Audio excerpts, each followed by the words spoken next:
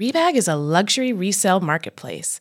They have a curated collection of investment-worthy bags, watches, and fine jewelry.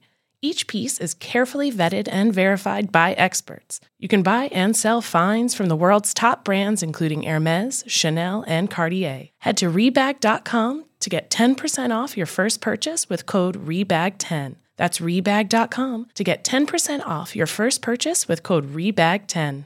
Just a reminder that Diet Starts Tomorrow is a podcast for entertainment purposes only. It is not a medical podcast and does not constitute medical advice. Always seek the advice of a physician or a health professional. Betches Media presents Diet Starts Tomorrow. But I stand behind my decision to avoid salad and other disgusting things. with hosts Remy Casimir I'll have what she's having. And Emily Lubin. Remember, shoot like you have a secret. We're here to amuse. Your boosh. Hello and welcome to Diet Starts Tomorrow. Sadly, my lovely co-host Remy isn't feeling well today, but she's missing out because I have the next best thing sitting beside me. And that is our guest today, Cheyenne Davis, writer, podcaster, content creator, adjunct instructor in media, culture, communication at NYU. I am so excited to have you today. Welcome to the podcast. Thank you for having me. Of course. Now, today we're talking about a topic that we have touched on before, but it's a very big topic and we haven't been able to delve that deeply into it.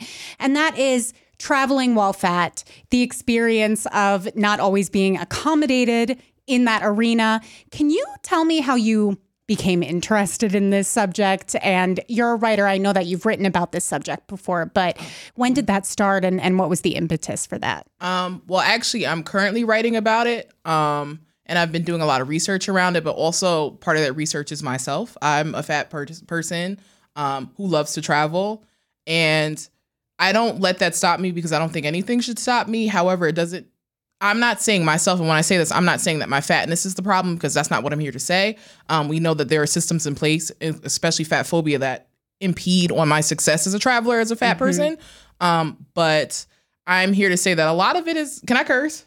Yes. It could be a shit show. I just want to say that. So thank you. So I remember a couple of years ago, back in 2019, I went to the Bahamas with my family, me and my sister, and I flew with JetBlue. And I was like, okay, everything seems fine. Like TSA is as mean as they usually are. So like Always. You just, fuck that. It's going to be what it's going to be, right? Didn't have to run to the gate. So that's even better because we get there like 3 years early. So like we don't have to worry about that. And checking in was good. Getting on the flight was good up until the very point where I get to my seat. So there's this white guy and his family giving very much like 1950s nuclear family. And I'm like, okay, oh shit, this is about to be a problem. Because again, we have to think about like, yes, I'm a fat person, but I'm also a black person too. So that intersects and we have to worry about weird shit that happens with that. So I sit down, I'm like, okay, these seats are a lot smaller than I remember because I didn't travel for a while because I had no money. I was in college. And then I had some money while I was in grad school. I'm like, you know what, might as well travel now. And at the time I was also in a smaller body, still a fat body, but a smaller body. And that does matter. So, after recognizing that I gained weight and funds, which doesn't matter. I'm sitting in the seat and like, I'm like, this is very tight. And then I'm like, I now need a seatbelt extender because the seatbelt wasn't clicking.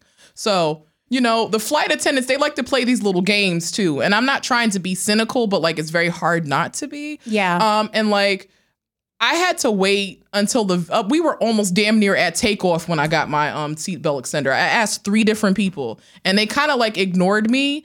And I feel like a lot of times, because I've spoken to other fat people too who talk about this often. It's like, it just feels like this very weird shaming behavior where it's like, oh, you're fucking fat. You don't need a seatbelt. Like, why are you here? Or you need to buy a second seat or just a lot of weird things that they do to you. And then on top of that, I'm struggling waiting for the seatbelt extender.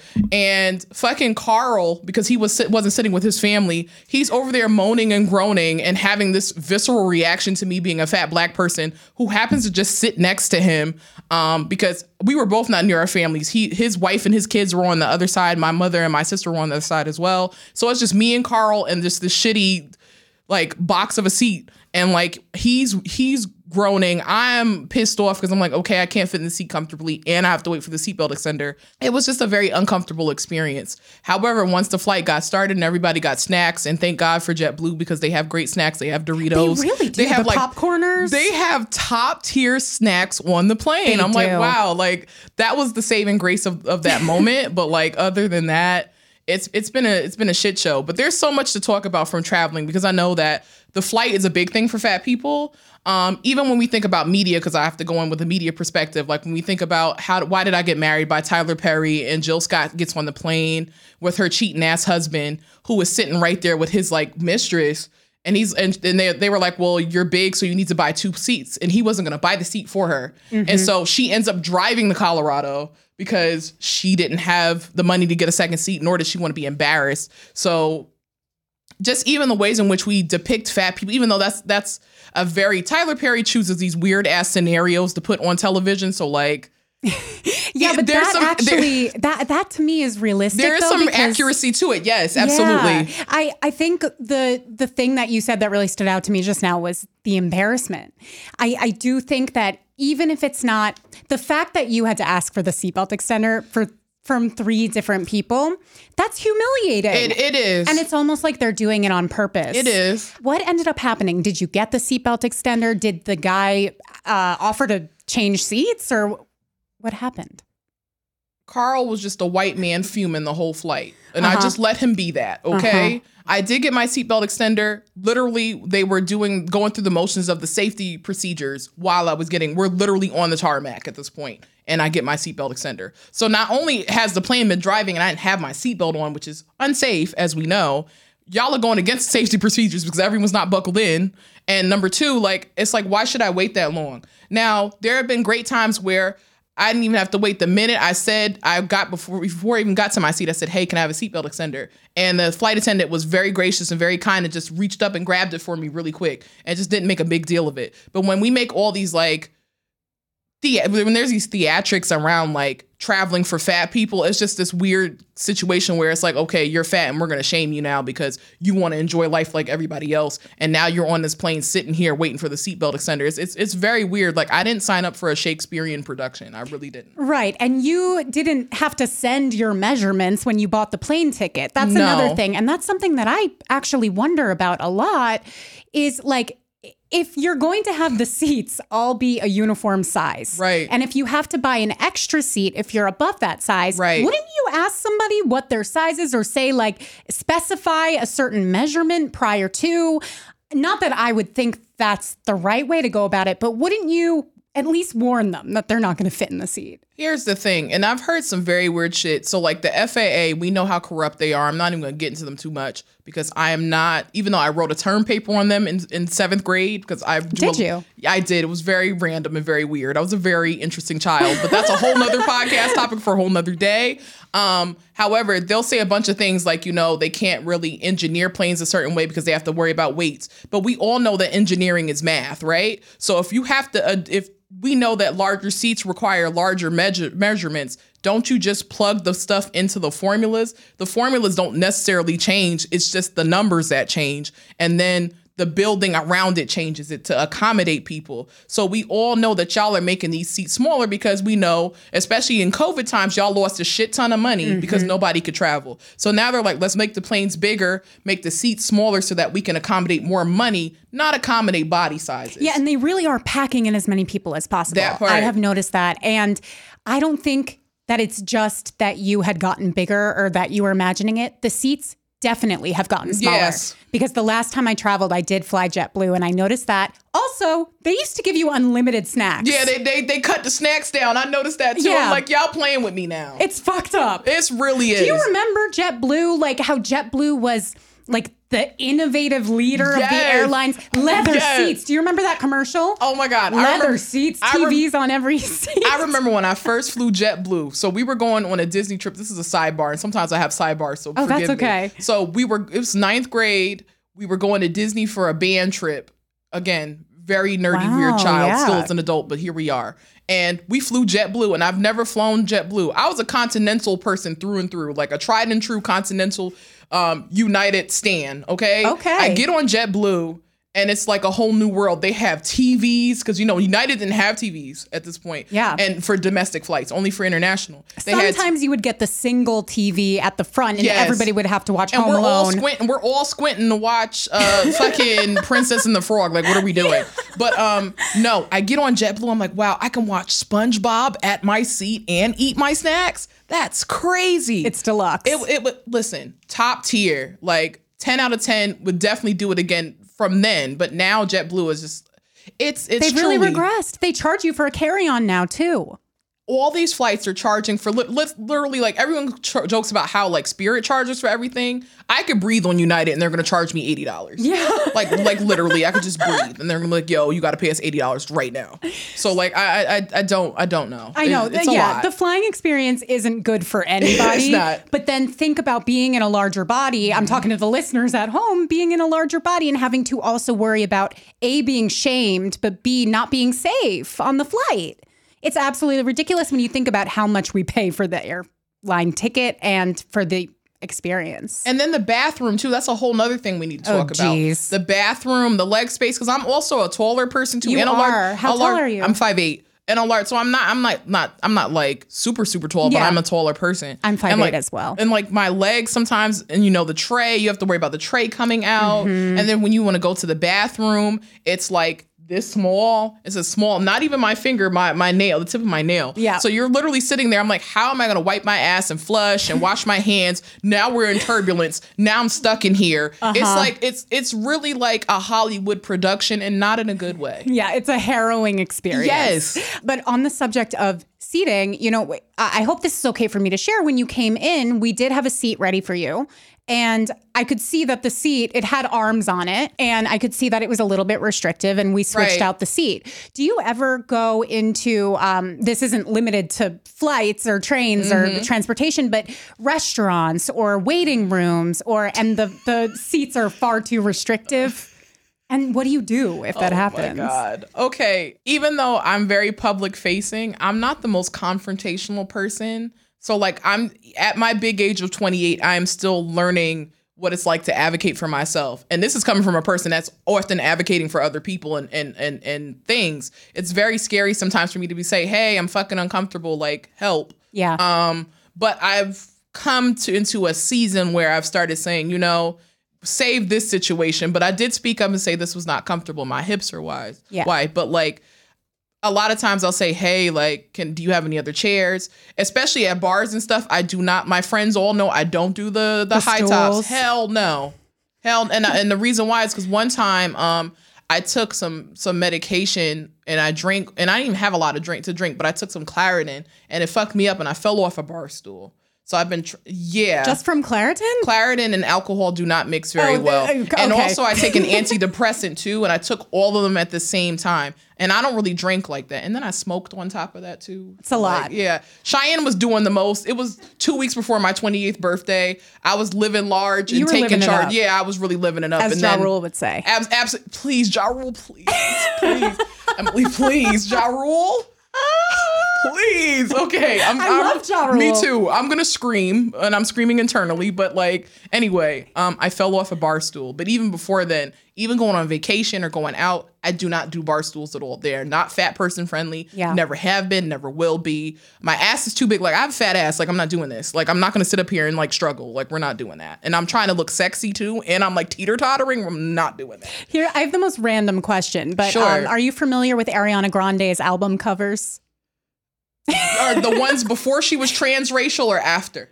I think it might have been before or teetering on the edge. There's an album cover, and it was the subject of a lot of conversation because she's sitting on this stool, and she's kind of like her knees are bent over the stool. I need to find. I don't have my You phone. have to find the picture for me because I need the context. Rebecca's gonna find it. It's wonderful. She's balancing on the stool, such a way that I don't even think any human could do. I mean, this girl's tiny. She is tiny. But not only is she balancing on this stool, do you see it? Oh, this one. How the fuck did she do that? It defies the laws of physics. Yeah, literally. Literally. And she's also posing for a professional photo. It's not just like, oh, I am tiny so I can balance on the stool for 2 seconds. She had to be up on that stool for like an hour at least for the photo shoot. Yeah. And that was the subject of a lot of conversation. But anyway, I would just love to see like a montage of average size or plus size people trying to do that on the stool. I'm going to tell you right now, my fat ass is not doing that. I'm going to tell you that right now. I'm not doing that. If they had an open casting call for that, Cheyenne is not signing up. Yeah. Well, I mean, even if you were straight sized, your height would probably prohibit you. Like I remember in college, there were girls that used to do their makeup by sitting in the sink. Have you ever encountered this? Yeah, and I'm like, why are y'all sit? First of all, why do y'all have y'all ass on the counter? That again, I come from a very black household. We don't play games like that. So like that's just no. But just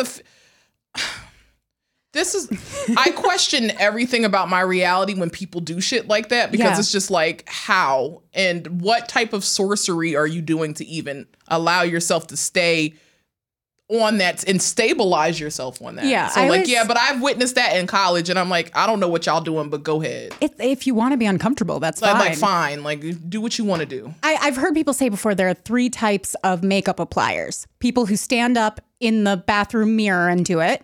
People who sit down at a desk or a vanity or something. That's me.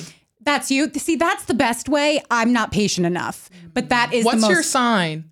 Virgo. I'm a Virgo too. No When's your way. birthday? It's 9/11. I'm the 14th. Really? Yes. Wow. Remy is a Virgo too. When's her birthday? Or their birthday? I don't know their Her pronouns. birthday is the 9th. Okay, so it's I hope like I got back that to right. back almost. Yes.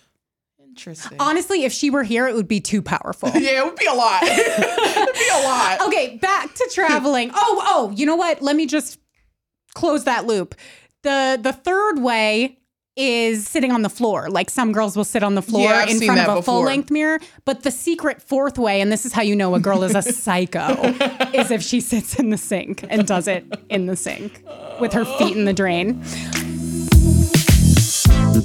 This episode is brought to you by Nuuly. Have you ever felt that fast fashion ick, but can't always find the super high-end stuff? I have a solution for you, Nuuly.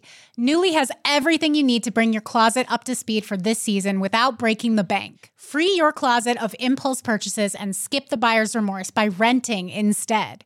Nuuly is a subscription clothing rental service. For just $98 a month, you get your choice of any 6 styles each month. Access to thousands of styles from more than 400 brands. There are no fees, late fees, damage fees, or fees to pause or cancel. They also have inclusive sizing up to 5X as well as petite and maternity.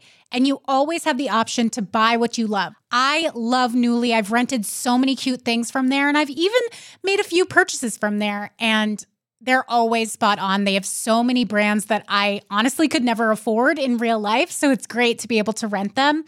Nuuly is a great value at $98 a month for any 6 styles, but right now, you can get $20 off your first month of Nuuly when you sign up with the code DST20. Just go to Nuuly, that's NUULY.com, and enter the code DST20 and sign up to get $20 off your first month.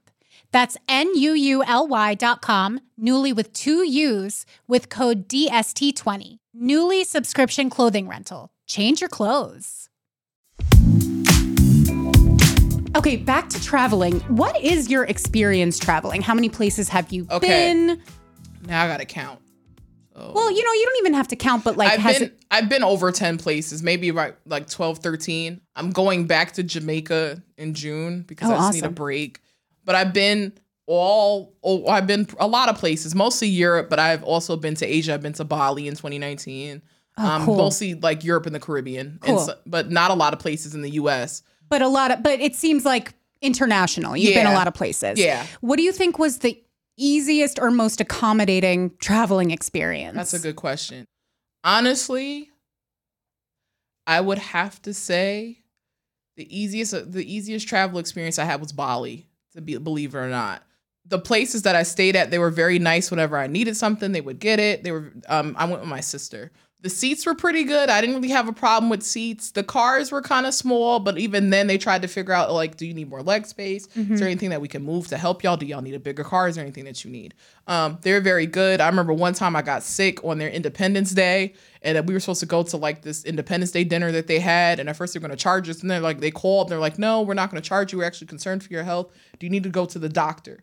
What? Yeah, I've never experienced that before in my life. So they're very accommodating, very gracious, very sweet. So nice. Also, flight-wise, I would say the best seating experience I had was Singapore Air, because we flew from Newark to Singapore, which is the longest flight in the world. That's 17 and a half hours. Jeez. Yeah.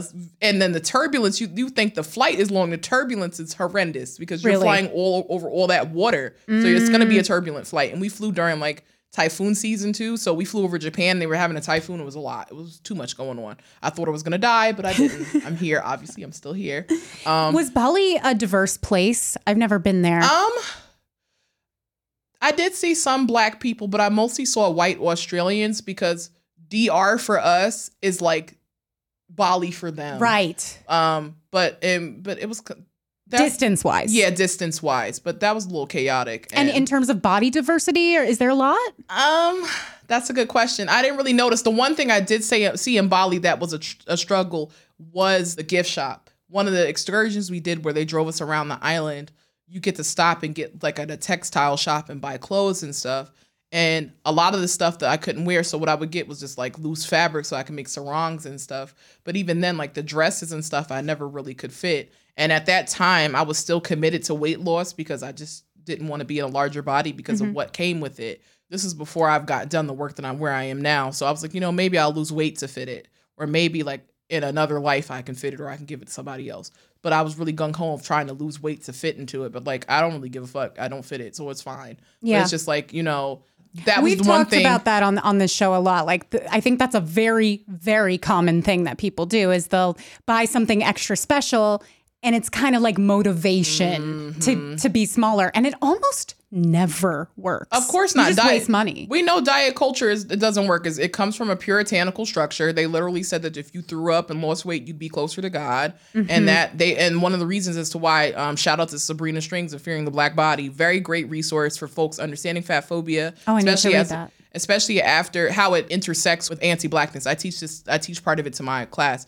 The chapter 4 is called The Ascetic Aesthetic, and it's about how the transatlantic slave trade had prompted this puritanical need to make people lose weight because the darker you are and the larger you are, blackness and fatness were associated with being savage and being evil and being uncivilized. And they also had a bunch of different like anthropologists and physicians at the time that would say that, Black people's faces and brains were made for them to eat and overindulge, while white people's faces and brains were created for conversation and innovation and all the things that white people are privileged to do, like excelling in life and things like that. Not saying that Black people don't, but just saying that just setting up this dyad that Black people were not civilized and that they had to be, enslaved. And therefore, being that Black people were used, especially Black fat femme bodies, were used as a metric for white women to not be, or white people to not be at all.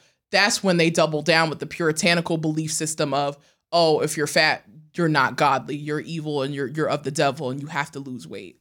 Yeah. So that's where diet culture really starts, is the puritanical church. Thank you for bringing that up. I think it's really important that people understand that. And just because, you have to understand the history to understand where we are now, because these systems are still in place and it's still going on. I didn't know this. I learned it recently because the Super Bowl that just happened was the first Super Bowl, I believe, that both of the quarterbacks were Black men. Wow. And the reason why, or, people speculate that the reason why Black men aren't encouraged to play quarterback is because that position is one that stereotypically requires a lot of thought and a lot of, strategy. And so oftentimes Black men will be encouraged to play different positions, running backs or, honestly, I don't know that much about football, but they're not encouraged to play those positions because those stereotypes still very much exist. Oh, for sure. And then again, you also have to think about how there's a lot of intersections with fat phobia, right? So even from a black fat perspective of a person traveling, for example, when I was in France, I have a whole French degree. So, oh, cool. Yeah, that's what I have. So a lot of times they'll look at you like you don't understand because there's this linking of fatness and ableism too that we also have to think about. Yeah. Whether it's you're going to the doctor, or you're traveling, or even if you're like going on a date too, because there's a bunch of stuff I could talk about too, about how like people perceive fatness as, oh, you don't know, because again, people look at fatness as an amalgamation of poor choices, and that those poor choices are supposed to be the reason as to why you're mistreated or perceived as someone that doesn't understand, because it's like, why did you chose to be fat? So clearly you don't know what you're doing, or you don't know what's good for you. Therefore, if I'm talking to you, you don't understand, you can't comprehend because you lack comprehension in terms of what's societally good for you. Desirability politics is really a trip. It's really a hot fucking mess express. Yeah. 0 out of 10 would recommend. But anyway, what I was trying to say was a lot of times there'd be times where I'd speak French, and like I don't mind people correcting me when I'm speaking a different language, because I feel like French love to correct you. They love when I tell you you can mess up one thing and they will literally give you a whole grammar manual. Yeah, a whole grammar lesson while you say, and a la, forget it. Forget it. And the thing is, especially as a person who's gender non-conforming, non-binary, they're very committed to Romance languages, period, are very committed to genders, right? Yeah. But the French, forget about it. They, them pronouns? What? You're not a group of people. Even you could have like, and I don't like to use binary terms. You have two girls and one guy. You still have to use the masculine version because that's how. Yes. Yeah, it's a mess. So anyway, like I messed up. I forgot what I messed up on. And mind you, I'm a little rusty, so I will not be speaking French today. Okay. I was going to ask. Okay, I'm not going to speak French today. I'm do the rest of this podcast in French? Oh my God. Imagine. Listen, I would just leave right now. My French is definitely worse than yours. Yeah, but like it's a little rusty, but I messed up and I was at a cafe ordering something. And this is in 2014. I was doing a study abroad summer program. And I was staying with a host family who spoke no English, so I'd speak French the whole time. Everybody else was lucky. They had people that spoke English and French. They were like, no, Cheyenne, we gonna throw you in with the alligators. Like, you gonna have to learn. Ugh. So like, I'm like, okay. So my French was actually getting a lot better, but like, they kind of acted like they didn't know what I was saying at all, and they spoke to me in English the whole time. And was just acting like they couldn't understand what I was saying, even though I was clearly actually speaking very good French. There was also another time I was on, again, mind you, Paris is very compact, as we know. The showers are small. The stairs are small. The chairs are small. The subway cars can be they get very packed. Cramped. They get cramped. And I lived on this line called Line 13, and Line 13 is notoriously busy all the time. It could be 2 p.m. or 2 a.m. It's still going to be busy. So I'm on the train going home from school, and I did not know that I'd take my backpack off because I wasn't taking a lot of public transportation until I went to Paris. And so I'm standing there with my backpack on, and I'm like, okay, like, I'm just chilling. And this white lady literally berates me in like 2 minutes in French, like, did you not know that you have to take your backpack off? Like, you're being impolite. Like, how dare you? And the French will really call you out on your shit if they feel like they need to. And I'm looking like, well, I didn't know. And I told her, like, I didn't know. I'm sorry. Mm-hmm. But like, just the way that she spoke to me was very much like, did you not know? Like, how did you not know? Very much like I was a child, and I'm a whole 19-year-old. Now, granted, I consider 19-year-olds still kids, but like, I looked very much like an adult, and I was very much presenting myself as an adult. So it's like, why are you being infantilizing? There's a lot of infantilization that comes with people and how they perceive fat people, especially fat Black people. Again, going back to those stereotypes of yore. But like, it's a weird experience, and it really like is a very uncomfortable experience too. How do you deal with those situations? Do you kill them with kindness? Do you fight back? Like, what is your go-to? Because you said you're not great at confrontation. I'm not. Usually it's the killing with kindness. I'm trying to get more in a space where I'm like, you know what, like, fuck you, but not so much fuck you, but like nice, nasty fuck you. Fuck you kindly. Yeah. But like, I would prefer if I were to relive that situation, I would have stood up for myself more. But also remember, in 2014, they had a lot of issues with immigration. And that's when a lot of Black people and brown people were coming from like Syria and North Africa and West Africa into Marseille, into Paris. And there was a lot of anti-immigrant sentiment and a lot of anti-Blackness and and Islamophobia and all types of stuff. And so I didn't really want to speak up because I was one of 2 Black people on this trip. from my school. I went to Rutgers undergrad. French department, lovely people, but not a lot of black people went on this trip because a lot of people couldn't afford it. It was very expensive. So, and you had to pay out of pocket. There was no scholarships or anything for it. So, you know, understanding that I was an American who was also black and fat and queer, who also had to exist at a very pivotal time in French politics because a lot of shit was happening. So much so that there was anti-blackness running rampant to the point where this one man had a drum and was like, "You're African. Do you want to hit my drum?" Literally said that to me on the train. No, I'm dead serious.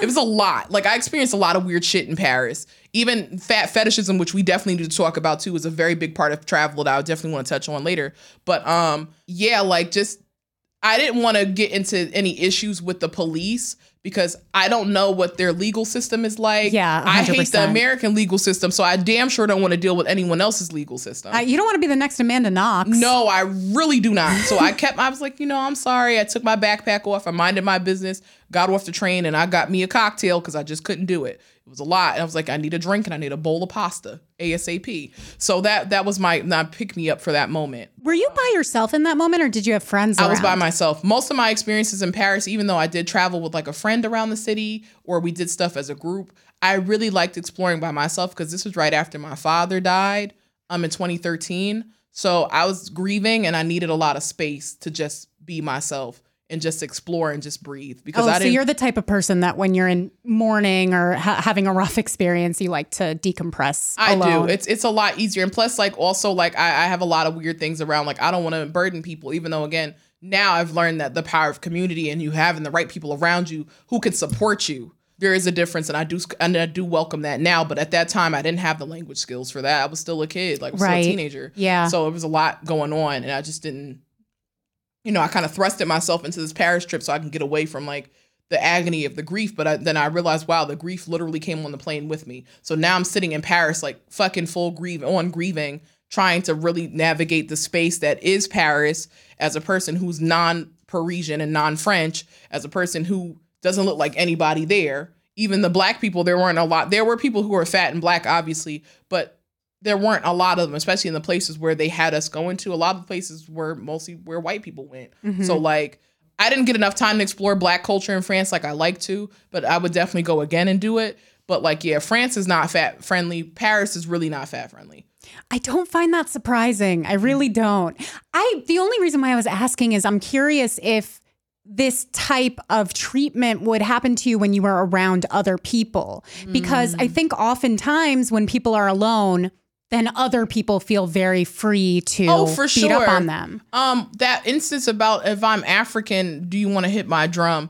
I was with my other friend who was also black. So he was asking both of us. Geez. Honestly, when I was with a group of people, I didn't really experience a lot of that. But there have been times in my life where I've experienced blatant fat phobia, where like I was left out or people ignored me blatantly and other people were there and they didn't stand up for me. And that's something that I want to note too. That's very interesting about how groupthink works in conjunction with fat phobia. You can have one fat friend who's clearly experiencing some fat phobia, whether it be y'all went to a club and the bouncer didn't let them in. Why would you still go into that club? Right. Why would you just leave your friend hanging? Or like you are at a restaurant and they don't have the right seating and like again, yes, it's important that we advocate for ourselves, but nothing's going to change unless people, especially those who are straight sides, also speak up and say, hey, that's wrong. That's a person. Yeah. And if that's your friend and you don't do anything, then the message that you're sending is that you're cool with it. Yeah. Like I'm cool with you being abused, which means you're not my fucking friend. So like that's a whole nother thing that we need to explore.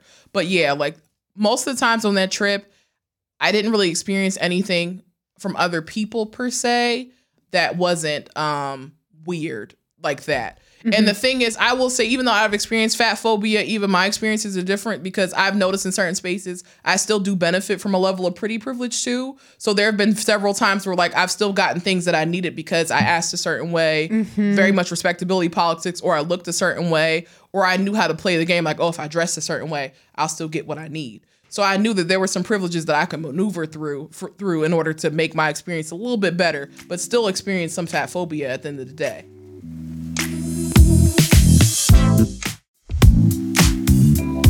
The whole pretty privilege thing really confuses me because I just think no matter who you are, you have privilege depending on certain gifts that you have. For sure. So like maybe you're good looking, but maybe you're also charming, or maybe you're well spoken or smart or a good talker. Like it's so difficult to measure what gives somebody this much privilege versus this much privilege in a transaction with another person. For sure. I will say, and you're right, there are a lot of, because desirability politics is something I teach in class too, especially as it pertains to dating apps, because I think one of the best ways to understand desirability politics is dating apps, because it does encompass all those things like coming off as charming and all this other stuff too. But at the end of the day, pretty privilege is still an institution where, yes, again, marginalized folks can be privileged and oppressed at the same time. White people can have some oppressions, but they're still white. Mm-hmm. So what I like to say is that a lot of times, especially with pretty privilege, becomes very complicated when it becomes to marginalized people too, because there's a very narrow line that often has a lot of dashes, in my opinion, when it comes between pretty privilege and being fetishized. Because I feel like a lot of times, yes, people may perceive you as pretty, but also there could be a possibility too that people are perceiving you as some sort of thing because they're actually fetishizing or commodifying your body rather than actually appreciating you as a person or seeing you as pretty by societal standards. But we do know that, again, pretty privilege can be very complicated because that means different things for different contexts, for different people. Yeah. And that you're right. There are also other factors like, what if this person is charming? What if this person is charismatic? What if this person does have an interesting way of speaking or organizing their words? What if this person has a great sense of fashion? There's a lot of different things that come into play. Or just great energy. Like great sometimes energy you too. can tell when somebody walks, into a drugstore or something, they're going to be treated better just because they have a better energy about them. That's true too. So there are a lot of things that go into that, but then there are clear distinctions of we're all dressed similarly and we're at a nightclub, and because I'm larger and darker, all of a sudden I can't get into this club. Yeah. Has that happened to you? No. I've seen that happen to other people, and obviously I wouldn't go in, but that's never happened to me. Yeah. Most of the time I go to a club and a bouncer tries to flirt with me, and I flirt back because I'm trying to get in for free. Oh, Not yeah. because I really want to, but like, Well, that's desirability politics as well. for sure. Absolutely. And I own that for sure. So can you define desirability politics? And I can understand how that would show up when using dating apps, of course. But then also you're teetering on the edge of some people are attracted to fat people. Some people find fat people desirable. How do you differentiate the two? Desirability politics is a construct, a social construct. Yes, there are fat people that are attractive. Yes, there are fat people that date and get married and fuck and do all this extra shit, right?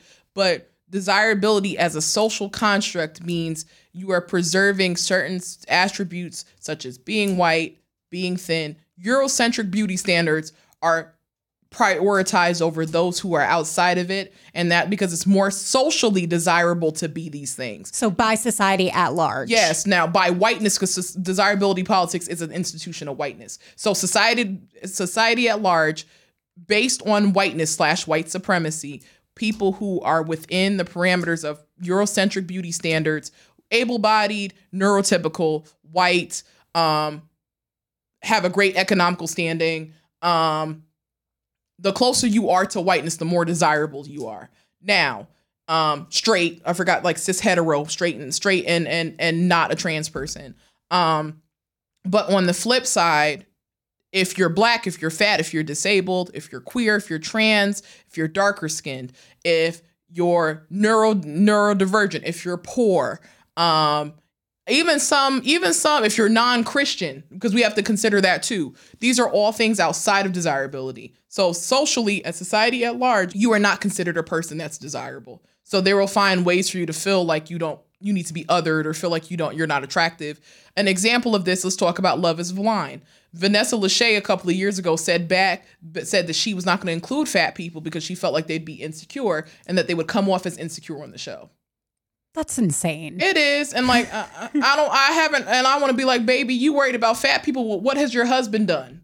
Like, what music has he put out prior to this? Like, what have you and your husband really been doing other than the show? So like, It's a good point. It's like, also you need to worry about your man. You worried about people and you need to worry about your man. They start off the show, or Nick Lachey starts off the show with, obviously I'm Nick Lachey. Like, he's relevant at all.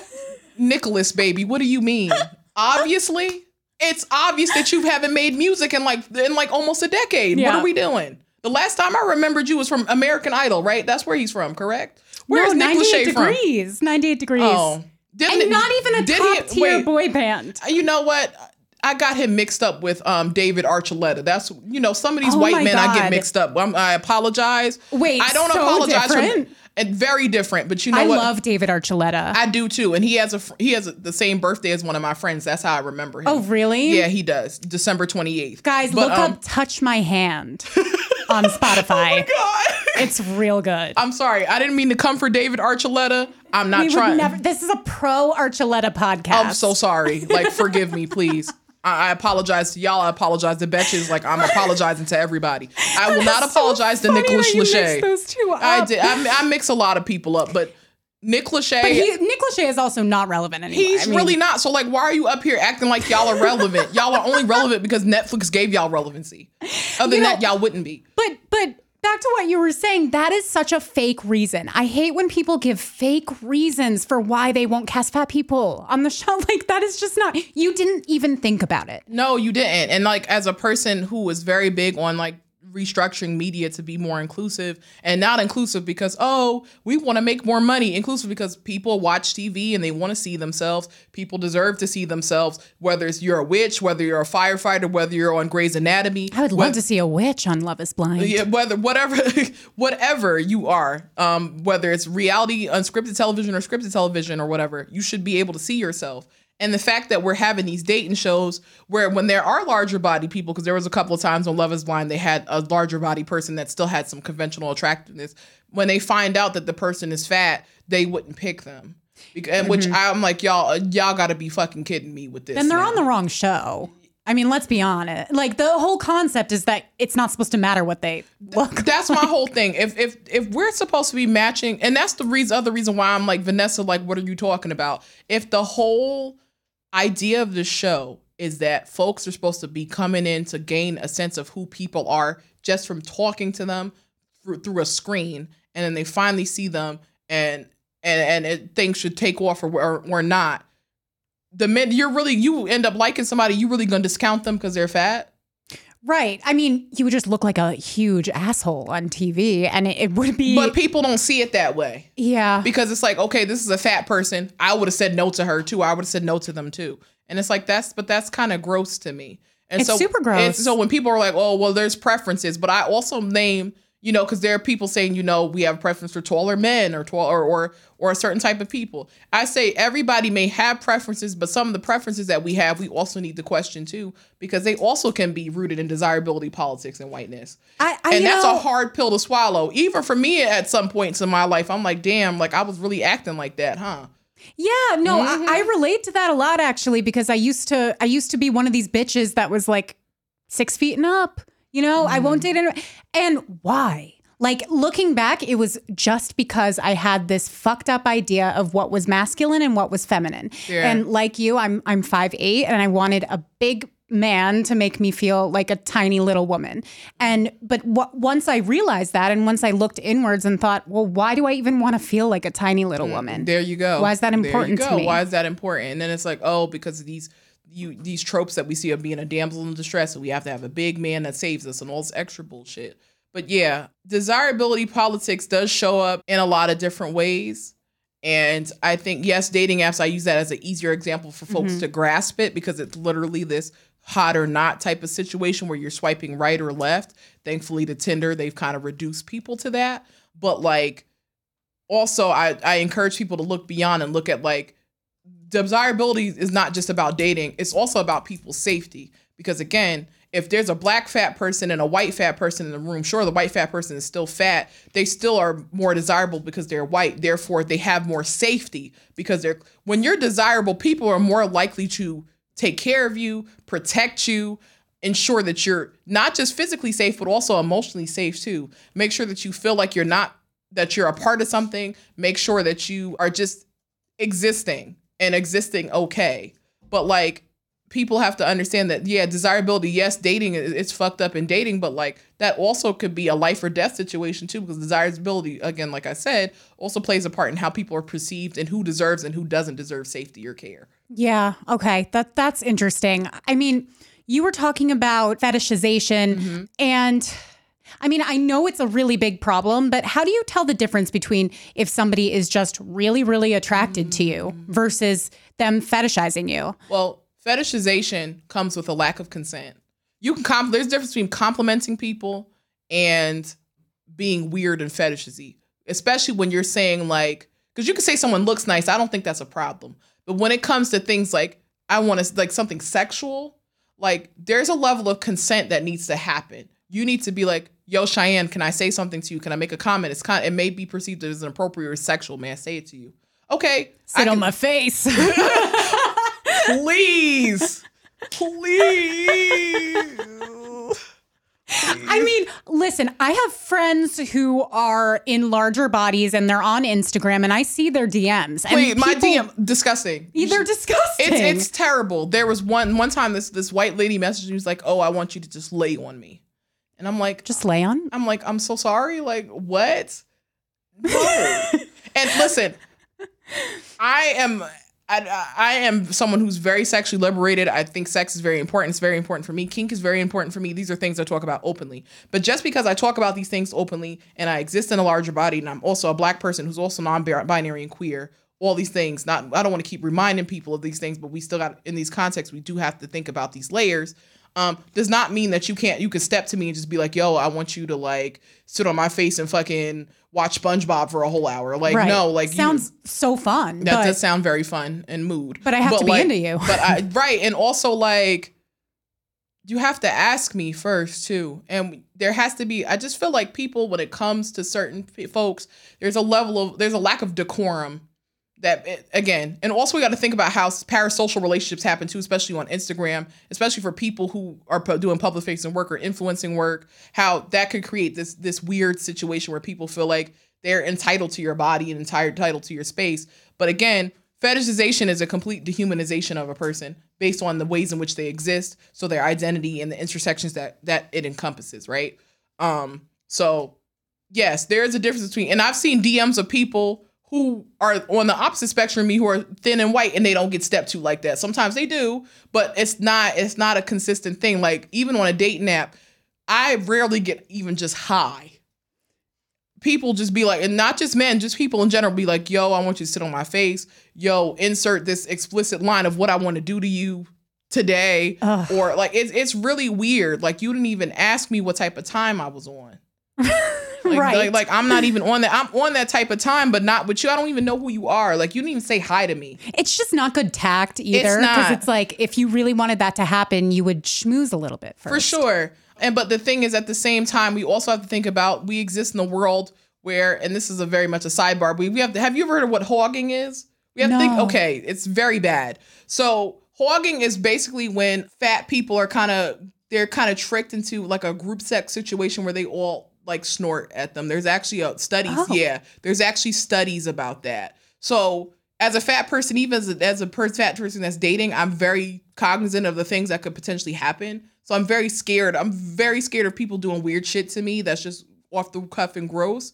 And also on top of that, I say that to say this, the reason why I give that example is because people don't think fat people should be humanized and seen with their humanity intact. They feel like they can approach them in any way possible because it's like, you lucky I'm even approaching you. Right. You lucky I even think you're cute. You're lucky I even think whatever. And it's like, if you really thought I was worth my humanity, you would approach me like a human.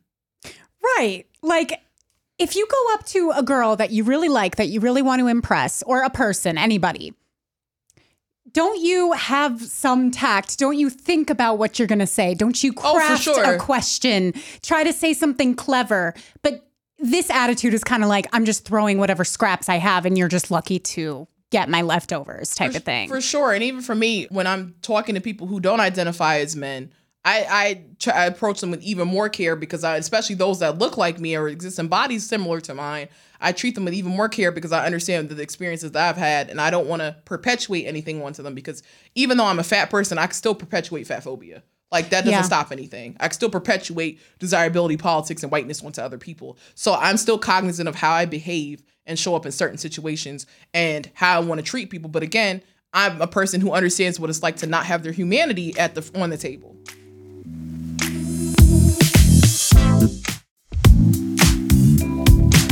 I have a question. Sure. I feel like we're close now, and I can ask you. Sure.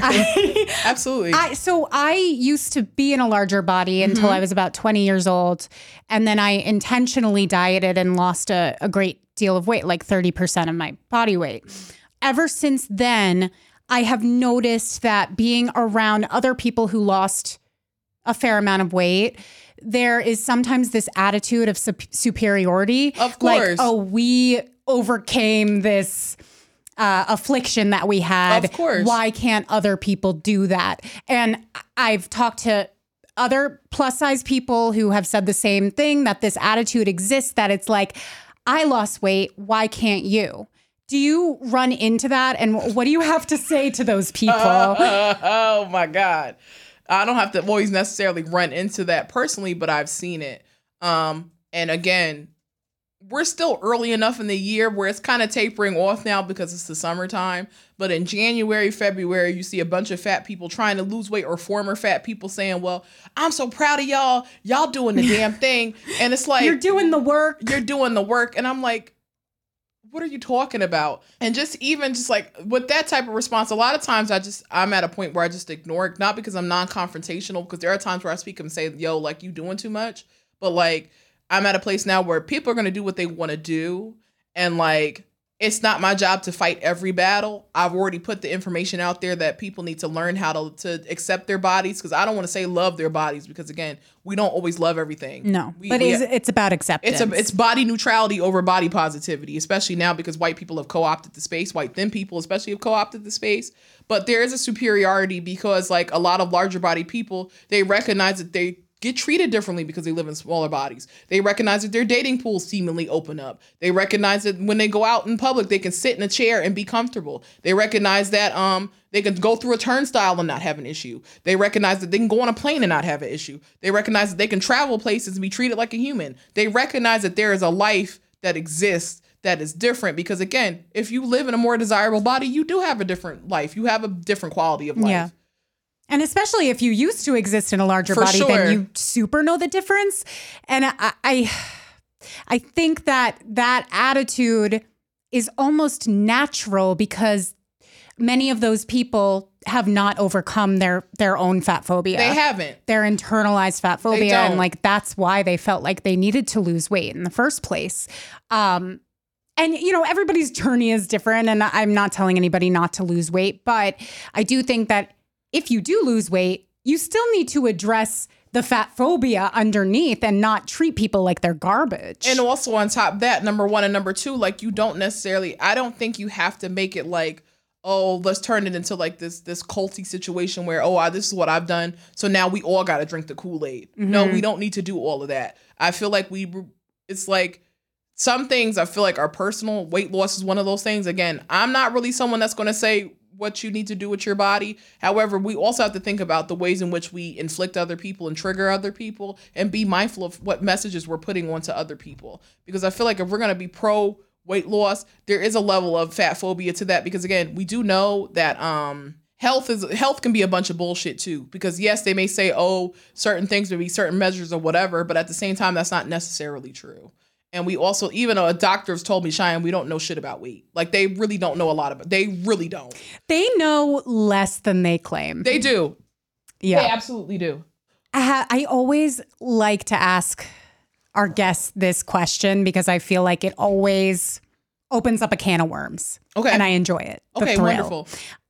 Have you had any experiences with doctors that have been traumatizing, or, you know, poor bedside manner? Hell yeah. Just recently. I had to get a fibroid removed off my uterus. It was like a plum-sized fibroid. Very fun times. No, that's so rough. It was. My surgeon was a godsend. I liked him. He's really cool. Dr. Ed Vincula. Shout out to him. Shout out to Columbia Doctors. I had a doctor, her name, and I don't give a fuck about name dropping. Gloria fucking Bachman at Rutgers. One of the things that I'm going to talk about that's very difficult now at this stage in my life is that I don't identify as a woman. So I need doctors that are going to understand, like, these are my pronouns are they, them. Do you say that right away? I do. And I try. And one of the other things is that's an issue that a lot of these doctors don't even tell you that you can change your pronouns in the system. Because a lot of times they just give you the male or female option. They don't give you the other option or whatever. And like, even at Columbia, I had to tell them, like, I didn't know that until someone's like, yeah, you can tell somebody, they'll change it for you. So they changed it for me. But at Rutgers, they have like a Pride Center. They call it the Pride Center. Everything's fucking Pride. They killed me with that. Pride Center. I'm screaming, but whatever. So the Pride like center is where there are doctors that are known to work with people who are gender nonconforming, who are trans, who are queer, so on and so forth. And I went in, I'm thinking, and the doctor had her little pride pin on, so I'm thinking, I'm safe here. Okay. So I go in, I put on the hospital gown because I was also getting my annual. I took my cute little picture in my hospital gown because it's teal. I'm like, this kind of sexy. I like this. So it's that teal is the color of your hair in the front. In the front. It's kind of your color. Thank you. And so I'm laying there, I'm getting examined, whatever. And so now it's time to talk about my symptoms, because the reason why I went to her as well is because I went to their hospital in another town. So my information would just transfer over instead of doing the song and dance of getting my information and bringing it with me. So I'm sitting there and I'm telling her my symptoms. One of the symptoms I had was I didn't eat. I didn't have an appetite. I barely ate when I was having these severe cramping. I thought I was dying. Like I was in pain all the time. She turns to me and goes, well, that's good that you're not eating because you need to lose weight. And that your body needs to go into ketosis so that you can lose weight. And she did not bring up ketosis. She brought up ketosis in 2022. She surely did. And I'm like, okay.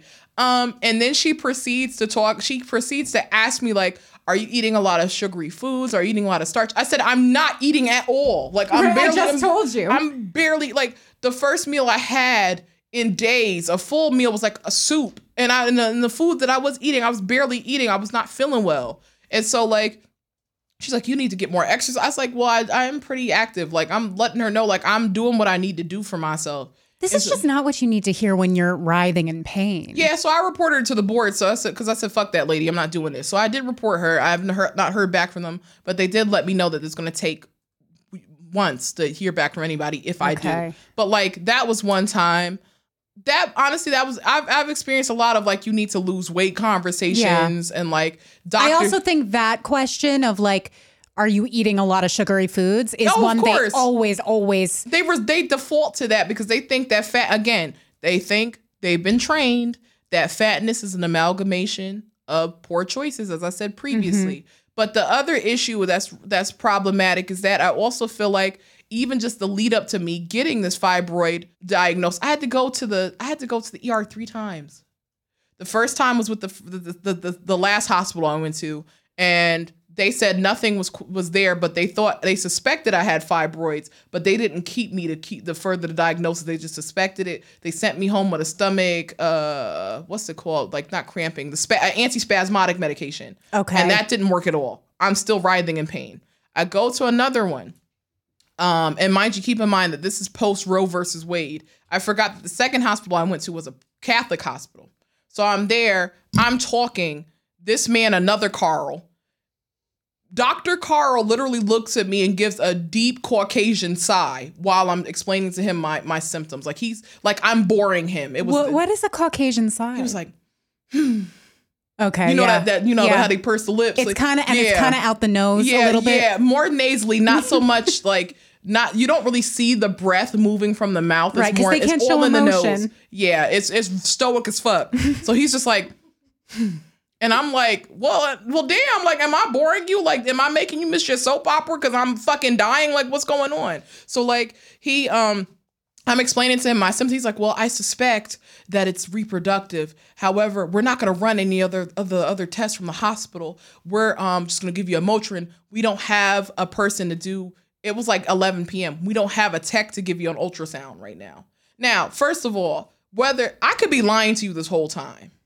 You're supposed to run a pregnancy test at least at a hospital. Regardless, they run that if you have a broken wrist. They have to, because what if we need to, that changes things. Also, in my situation, that's really dire. Now, mind you, unfortunately, I was not having sex, but like, what if I was and I was lying? What if I had an ectopic pregnancy? I literally could have died. Right. Like there was a lack of care. So he gives me this Motrin and I'm just like, what the fuck? And then I went back to the hospital again. And then I had to wait 6 hours to get a transvaginal, I had to beg for a transvaginal ultrasound. I waited 6 hours. The lady that did it was very mean. She was jamming the shit in there and she's like, well, why are you moving? I'm like, you're literally sticking something phallic up me and I'm not prepared for it. They don't understand that that's just the last place that you want to be. My coochie's not prepared 24/7. Like, what do you want me to do? Like, what do you want me to do? So I'm sitting up here like, okay, this is a lot. And then they're like, oh yeah, you have a fibroid that's the size of a plum. And I'm like, oh wow. Great. Thanks. All that just to do that. But I feel like, and I wrote about it, an article about it, because it was a very harrowing experience for me. But being in a post Roe versus Wade world now, dealing with a reproductive health. Oh, also the other thing that I forgot about the Dr. Bachman situation was that she was very not obsessed, but she was very intrigued about whether or not I wanted to freeze my eggs. Oh, interesting.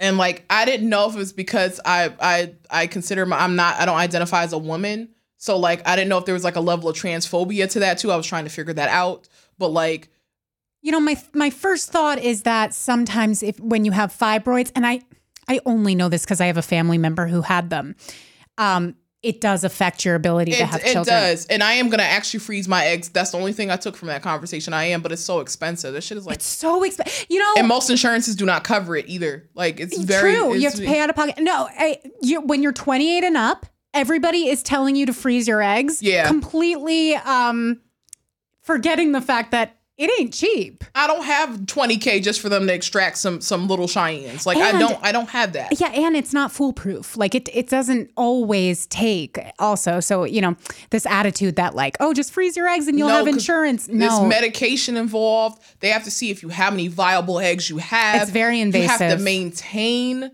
the eggs. They have to pay a maintenance fee every year. It's like $1,200. Yeah. You have to rent a fridge or something. You literally are renting a refrigerator for your eggs. It's a lot going on. Like, you're paying rent for your eggs and yourself. Like, only in America. Too much. But anyway, yeah, like, those are my experiences. I feel like a lot of those things happen to me because, number one, I'm Black, and they don't think Black people they think Black people have a different threshold for pain. Right.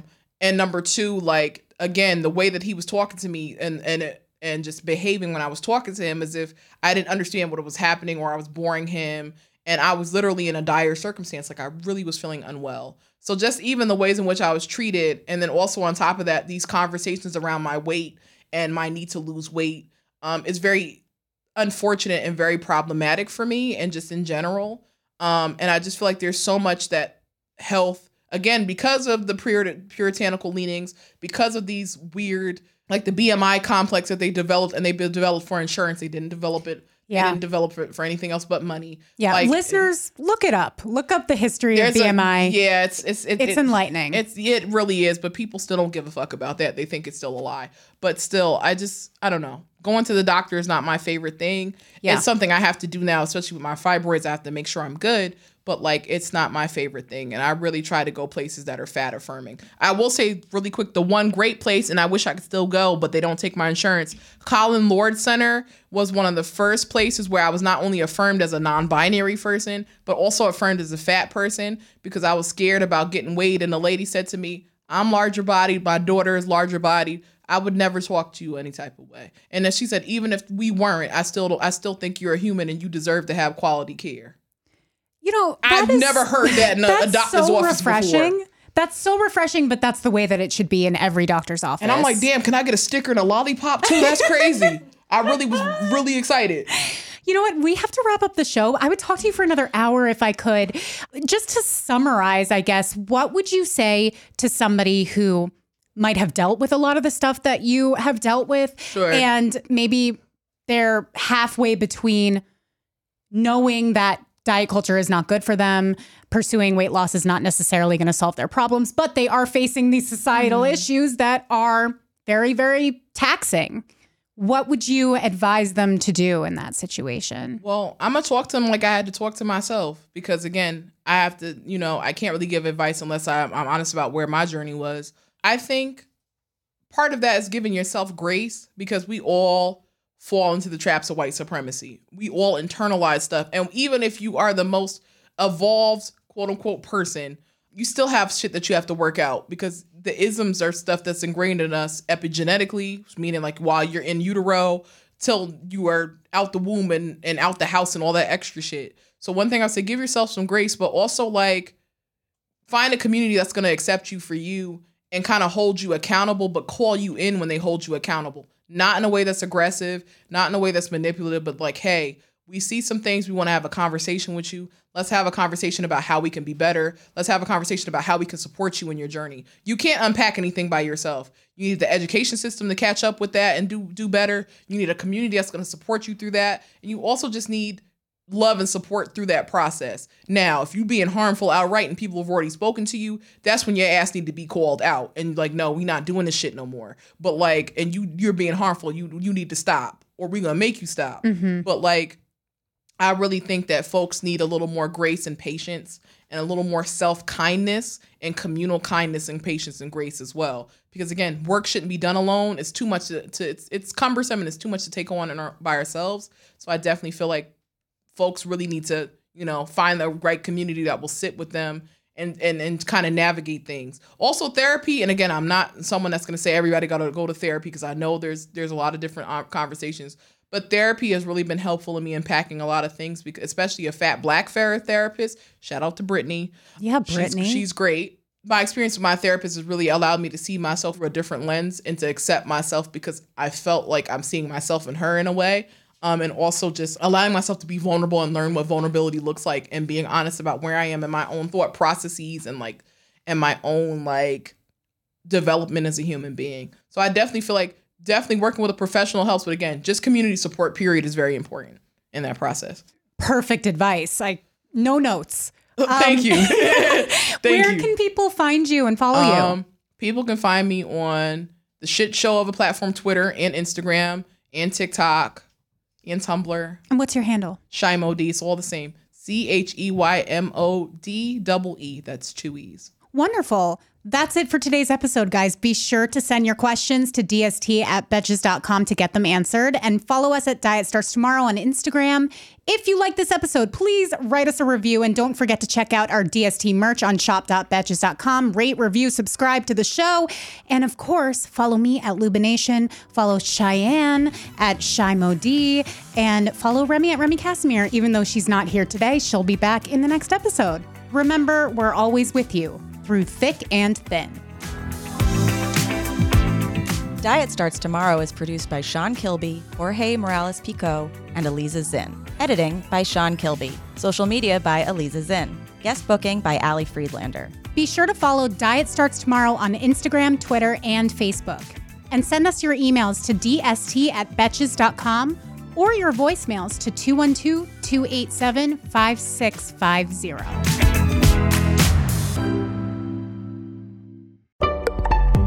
Betches.